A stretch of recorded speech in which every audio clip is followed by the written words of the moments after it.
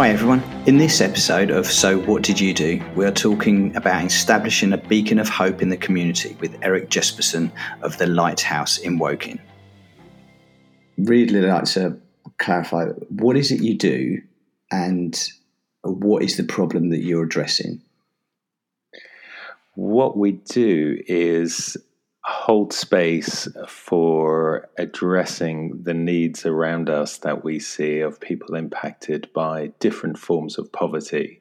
So people who get marginalized or isolated, it might be poverty of resources. So it could be food or clothing or, sort of practical stuff. It could be a poverty of relationships. So people are isolated, don't know how to engage with others and are feeling lonely, or it could be a poverty of identity, people whose sense of self, their self-esteem or self-identity is in a mess, and they need support with that. So we look at trying to address those different kinds of poverty in fairly creative ways, all under the same roof in a very kind of integrated, hopefully holistic way. Right.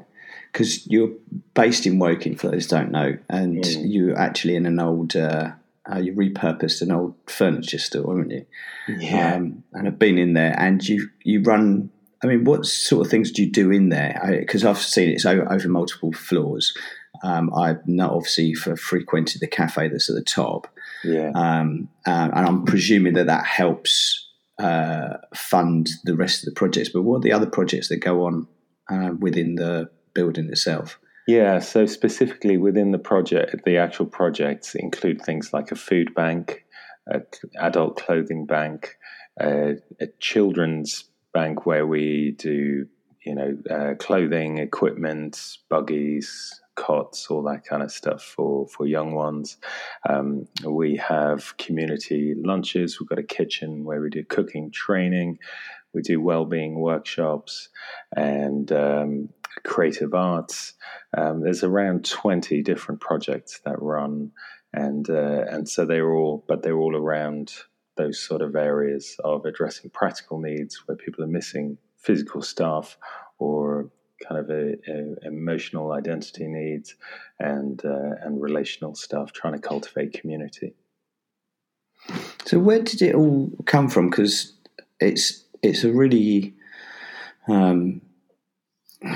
admirable thing you're doing, and obviously you're addressing all these needs, and you've got these 20 projects which are all fascinating. I'd love to dig deeper into it, but where did it all start from?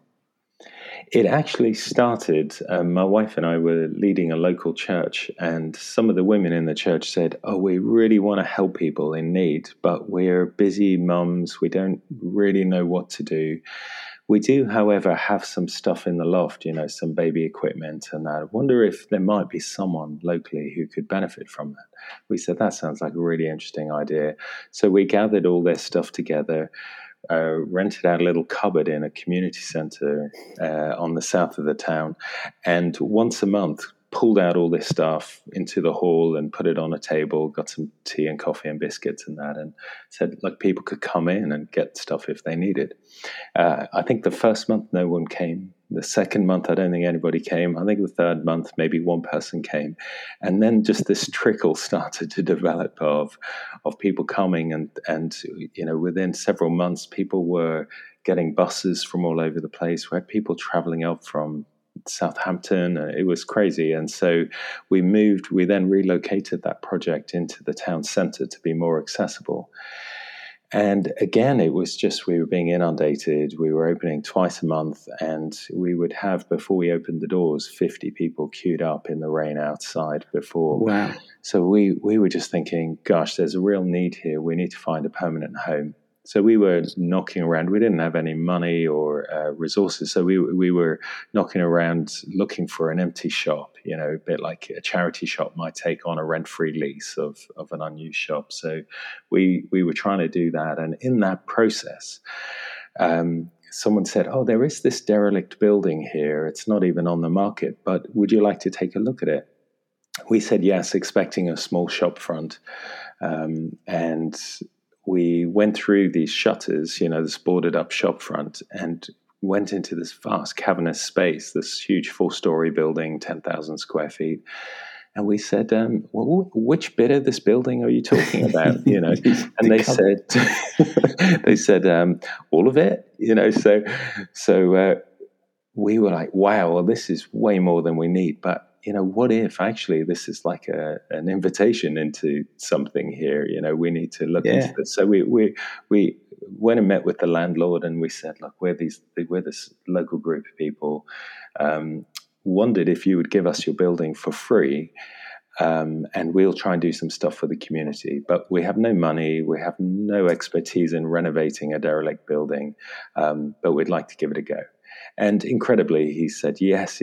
We shook hands on the spot, and obviously that was followed with the sort of formalities of a lease. But it was just this crazy idea, and we stepped into it. And what happened was just this incredible movement of people in the community, tradesmen coming and donating their time, skills, even people we would eventually want to sort of reach through the project, homeless, recovering addicts, and that started coming in and helping, volunteering time and renovating space. And so it just kind of took off into this organic adventure. And then once the space was ready, we had this one project, this jigsaw project where we had children's clothing and toys, but very quickly we were like, okay, what next? And so we launched a food bank. We started teaching people to bake, cook, and it just kind of went on from there and there and there, and kind of grew over time. So, how long ago was it that this started, like at the inception? Yeah, the inception was just 11 years ago. It was 2011 that we came across the building. And previous to that, the cupboard idea was how long before that was that? That was in 2006. So it had been a sort of 5-year journey up to that point of going from absolutely nothing, the cupboard, up to kind of getting this large building. And that, I take it, was sort of pre the massive escalation in social media. So it was word of mouth. Yes. Yeah. We've always been absolutely terrible at even sharing and advertising. So it really has been a word of mouth thing. And back then it was. I don't even know how people heard about it, but yeah, amazing. And you say you had people up from Southampton. For those that don't know, that's probably about a good hour and a half train ride. Yeah, crazy. I don't even know how they heard about it. And people were coming from the other side of London doing a 2-hour journey, try on tubes and that to get across. And we were like, this is crazy. Why are you coming this far? Surely there are things nearer to you. But people just seemed desperate. We were so shocked. So it's morphed into this massive operation that's sound by your description. When you walked into where you are now and saw the vastness of it, how has it grown to fill the whole area? Well, it's the way I've thought about it is a bit like a garden. We've sort of cleared some space, and then stuff has just grown up. Different things have been planted, some almost accidentally, seed scattered, some quite intentionally. Let's put that plant in there. Let's start a food bank. Okay, let's take some effort and work and thought. But that's become like a really large plant in the garden. That's a really big project in the lighthouse. We're feeding, at the height of the pandemic, 8,000 people through that year. 8,000 people? Yeah. It's probably on settled back down to more around the 6,000 mark, but that's a big project. Other projects have just popped up, and so it's been quite an organic process. That's why I describe it like a garden. It's like we just have seen what's happened. Sometimes a need will develop where, for example, through the Jigsaw project, we were supporting single parents, and one of them came to us and said, my child is ready to go to school and I'd really like to get a job, but I've never worked before. Can you help me? So we're like, okay, let's help you write a CV. So that little seed suddenly became a whole project, helping people prepare for work. When she got a job interview, she said, "Oh, I've got no clothing to wear for smart clothes." So we cobbled together some smart workwear, and that developed into, we realized a number of people had that issue. So we started collecting clothes for workwear, and that's become a huge project called Style Studio, where we do whole clothing consultations with people and get them really nice clothing for work and life. And so it was some of the people we started working with, preparing them for work. We realized they might have even had a degree, well qualified, but their identity, their personal sense of self was so low that we needed to do life coaching to help them actually just kind of be in the right headspace. And so that developed into a project. And so it's just had this kind of organic, responsive way of growing and growing. And it continues to. We just keep responding to new things. We're like, oh, there's a need. Let's do something about that, and kind of see what we can do. So it's amazing that this, the way you're explaining how things have developed and grown and morphed organically, as you're saying. So someone volunteers a need or observes a need, and it sounds like very proactive with, right, okay, let's fulfill that need.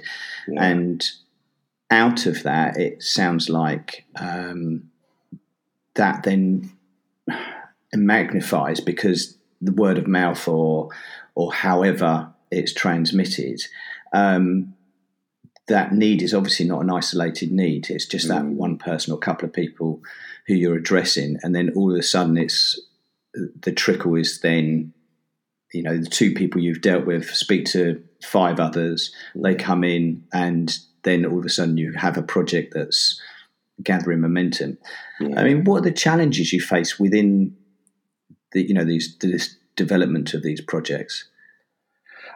Good question. I think, one of the key challenges is resourcing that. We are incredibly privileged to have a big volunteer base. We have a very kind of joyful, upbeat culture. People love working with us.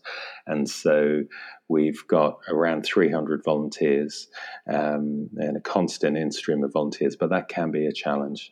In fact, we just recently were given the Queen's Award for volunteering. So, wow, congratulations. It's just an amazing credit to our volunteers who are so dedicated in that, but people do that. But that can be a challenge, resourcing that, and kind of having the expertise as well within a particular field. We don't want to just make stuff up. So particularly if you're dealing with very tender issues around people's trauma or pain, we try and get professionals in to work alongside us and help us and look after them well. So resourcing that. And finances is a huge one. We thankfully have a very kind of lean business model. The building is free. People donate their time. A lot of the stuff we give away is donated, but it still costs a lot of money to do stuff. And occasionally when projects are so large that we need to employ staff to at least manage it, that has costs. So there's this constant sort of chasing after keeping it financially sustainable. So that's a big challenge. It must be awfully rewarding to see the impact you have. I mean, what a typical example, have you got any examples of people you've helped that have, gone from, sort of the depths of the lowest point up until, don't know how to explain it, but from the other end of the extreme where they are then functioning as in the societal norms and being positive. I mean, do they give back through the lighthouse, do you find? Yes, yeah. I'll give you a couple of stories. One, I mentioned a single parent who we were helping back into work. That person had started out isolated in their flat. They were, it didn't speak much English, and were just kind of hiding out, very, very socially isolated and anxious. And as we supported them over a length of time, they then, were ready to look for work, got a job. They're doing really, really well. Son's in school, and they're just thriving. So independent and joyful now, and she'll often pop in and say hi and just let us know that she's still doing really well. So it's wonderful to have seen the turnaround in her life. One of the first guys we worked with, he was actually sleeping rough in a tent in the woods, and we happened to meet him in the town square, and it was right when we'd first got the building. And he said, look, I'm an alcoholic. I'm trying to get my life back together, but I've got nothing to do in the day. I go walk into the town centre and there's other guys sitting on the bench drinking. I end up drinking, and I'm just in this vicious cycle. What I need is something to do during the day to give me focus and purpose. We said, look, we're renovating this building. Do you want to just come and help us? So it wasn't particularly skilled or anything, but he would turn up 8:30 every morning. He'd be outside the front door of the building, and he'd come in and spend the day with us. And just as he spent time kind of around people who were interested in his story, giving him community, having a laugh over a cup of tea and a biscuit, and at a break, you could just see his mental health shift. And he stopped drinking. He sort of his whole appearance started to change, and over the months he really got himself together, and he eventually got himself a job. He moved away, got a flat, and he's still in touch years later. He'll from time to time drop us a message to say, guys, I just want you to know I'm still on my feet and doing well, thriving. And those stories are incredible, where you just see someone literally go from, someone who's addicted to the alcohol, living in a tent in the woods, no hope in life, to sort of being on their feet with their own home, a job, a girlfriend, and just all those, what you perhaps describe as societal norms, aspirations for what he wanted his life to look like. That is an incredible example. I mean, how does that impact you personally? I think, as you said earlier, it's incredibly rewarding. Probably more than anything, it's humbling. I think because it doesn't feel like we have the magic answers or anything. It just is that we're creating space, which pour out compassion and dignity, but that's about it. We try to love people with an authenticity, but that's all. We really need people to take hold of it themselves. And as we step back and just see these stories unfold, it's incredibly humbling. I suppose you're saying it's humbling. It sounds like you're giving them the tools to be courageous in their own space, to take control of their own situation by giving them the license to explore options or just get away from a situation. I mean, that guy you were saying about, that is quite a courageous thing to do, to go somewhere that isn't a normal place he would go, to understand that he has a need, and to avoid, look for somewhere to avoid where the problems are.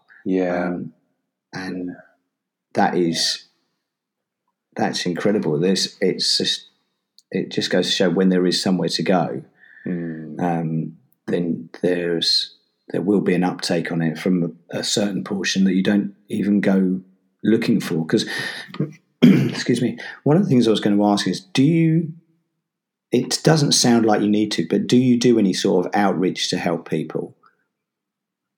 Help me understand what you mean by that. I mean that from everything you've said, it sounds like everyone comes to you through recommendations or word of mouth, or at any point, do you see a need that needs sort of you guys to actively go out and address people and say, there is this resource here if you need it? Yeah. I mean, the word of mouth thing has developed over time. So now we work with over 100 frontline agencies, people who are out on those front lines who can point people in, everything from social services to probation services, teams supporting refugees and that. So in a sense, they're our outreach workers. They've seen people with need and they'll redirect people to us. One of the biggest growth areas we're seeing is families who are kind of in that squeezed middle as the economic crisis bites. There are people who aren't necessarily in the normal system, but school link workers, people working in schools, start to notice the family stories, and they'll reach out to their family, and go, "Is everything all right? What's going on? Do you need help from the food bank or the debt advice service at the lighthouse, or something?" And they'll often post people into us. So there is a lot of that. Probably a lot of people come to us through that. That said, in terms of outreach during the pandemic, when we couldn't invite people in and couldn't engage with people, we really wanted to get out to where people were and hear the stories. How were people coping with the isolation? All of that, and so we got a horse box trailer that had been converted, and we borrowed that and went out, took that out into estates, and communities, and we're serving free coffees and ice creams and that, just as a way of being out in the space and being able to have those conversations with people, which was really fun. I was going to say that must have been interesting. How was that received? People loved it because there was this, we were able to do it. It was out in sort of wide open public space, and people were just desperate to talk. People were surviving in sometimes just in a bedsit or a small flat, and just to be able to step outside and talk to someone, and just for us to say, how are you doing? How is it going? And for them to share their story. And that's often one of the most powerful things we need. We need to be seen. I remember talking to a friend who was homeless, and he said when he used to beg on the streets, the biggest thing was not that people would give you money. It was that people would notice you and see you. And wow. if people averted their eyes and walked past you, it made you feel invisible. You didn't mind if someone looked at you and acknowledged that you were there and didn't give you anything. It was for them to pretend you weren't there. That was the hardest thing. That was the most crushing experience. And he said, the biggest need we have is to be seen, to be acknowledged. Morning, hi there, just something that says, I see you. And that's always stuck with me. And so I think, what we try and do, whether it's going out to communities like with our horsebox trailer, or as people come into the lighthouse, it's always giving people that sense of I see you, I value you, I notice you, you're important, we're glad you're here. What's your story? Like you know what I mean? Just articulating that, communicating that is so important. It's actually very emotionally challenging to hear that, actually, because I don't think that everyday people realise the impact that what you're explaining has. It's bad enough if in you or I, someone doesn't say hello to you and you're like, oh, you get the hump, they're so rude. But to have that all the time must be soul destroying. And it seems from what you're saying that the value that you give to the people that you serve is exactly that, is that you are aware of them and that you are empathetic to what they're going through, their needs, their aspirations, their dreams, and communicating with them in a way to enable them to pursue them and give them a tool within the Lightbox or tools projects to be able to do that. And I think that comes across as the biggest value if what you're saying is about that guy is true. That the biggest need is the talking and the engagement and the empathy. And absolutely. Yeah. And I think, Nathan, you're right. And that's where this is something we can all do. You know, sometimes people look at what's happening at the lighthouse and they're like, wow, that the scale of that is impressive, but it could be daunting. Like, how do I engage with that? You know, I don't have time or whatever, or I would find it intimidating. But we can all notice the people around us, you know, and just say hi, you know, smile at people, ask them a question. How is your day going? And wait and listen. The neighbor who might be lonely, or the person you see on the street or whatever, just the person behind the checkout, just to notice them and do that. We can all do that. And it's unbelievably powerful just to let people know, I see you, I value you. I completely agree with that, because I make a conscious effort in my walk from where I park my car to where I get to work to say hello, catch an eye, smile to people, and it's amazing actually the response. Sometimes they look at you like you're mad, but overall it is a re-engagement of, oh, exactly what you're saying, someone's noticed me. I was going to say something that was profound, but it slipped my mind. It's called it, yeah.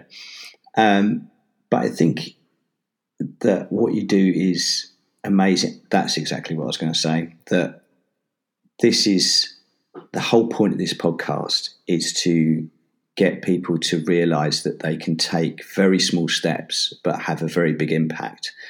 And that ties in with what you were just saying, with a simple hello, a simple how are you, engaging with someone for a couple of minutes of your time. And everyone knows that time is the most valuable commodity we have. Yeah. And if you can spend that on someone, it has a lasting impact. I've met, there was a guy who was begging near the station a little while ago, and I don't give money, because you don't know where it's going. So I asked him if he wanted a drink, something to eat. And came back with it and sat, and rather than just giving to it, I made a decision there to just sit and actually find out who it is. His name was Olivio. And he was, you know, a perfectly normal guy who just was in not normal circumstances. But from then, every time I saw him, wherever he was in the town, there was a big smile, a big wave, and a lightening of his mood, which lightened my mood.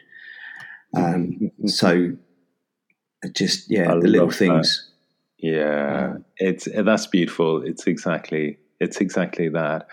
And, you know, sometimes like that, even that might take courage for some people, you know, just to go up to someone who's begging. They worried if they say, sorry, I'm not going to give you money, but how are you? Or can I get you something?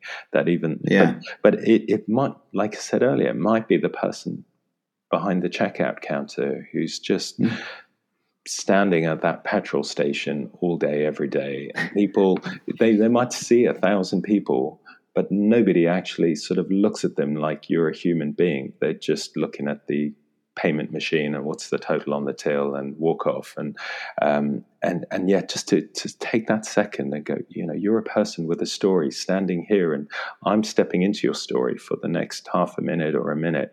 Let me just acknowledge you, thank you for being here, or how's your day going, or what's it like at the moment, or, you know, anything, just to engage with that. An elderly neighbor who's walking their dog down the street, that might be the only time they ever see someone else in the day, and the dog is the closest friend, the closest sort of contact they have to anyone, because nobody talks to them, their family live far away. And for you just to give them a broad smile and say, how are you doing?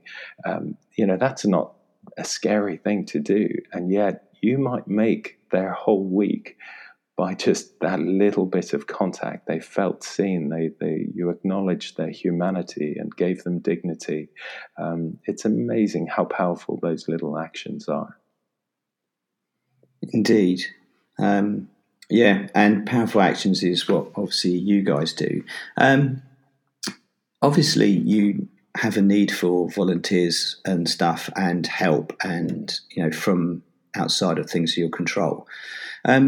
How can people get in touch with you or find out more? Maybe they can help, or maybe they could just support, or maybe they could come in and try the cakes at the coffee shop, it's called the Cozy, isn't it? Yes, yeah. I mean, that's a really fun way of experiencing it. It's a great way because it's a way of seeing it in action. It's one of the things we love about the Cozy. Not only does it serve brilliant coffee and delicious food, but it helps people see what's happening there and removes that kind of barrier that sometimes, how often do any of us walk into a homeless hostel or addiction recovery center or anything, unless you need to be there, you just wouldn't do it. And so there can be this kind of mystique, this kind of alienating wall between us and people in need. And yet walking into the Lighthouse just to go to the coffee shop, you go, oh, there's the food bank. Oh, there's the community lunch. Oh, there's the clothing bank. Actually, that looks very normal. Maybe I'd like to volunteer. Maybe I'd like to donate to that. So do that. Come in and grab a coffee and just see it in action. But otherwise, look at our website and see there's lots of pathways there to donate financially, to donate items, to sign up to volunteer, or even just to start the conversation and talk about what it could look like. So our website is lighthousewoking.org, and right. There's a great little video and stuff that gives people a snapshot of what it looks like. Okay, and do you use social media? Are there any platforms you use? Yeah, we do. We are Lighthouse Woking on Facebook, and we are a little bit different on Instagram. We are t.lighthouse, and follow our story there as well. Okay. Well, Erik, it's been great talking to you, and I'm so glad we persevered through people being ill and COVID and other things. I think you're doing a fantastic job, and it is amazing to hear a bit more about it, and I wish you all the best in the future with the projects you're working on. Thanks so much.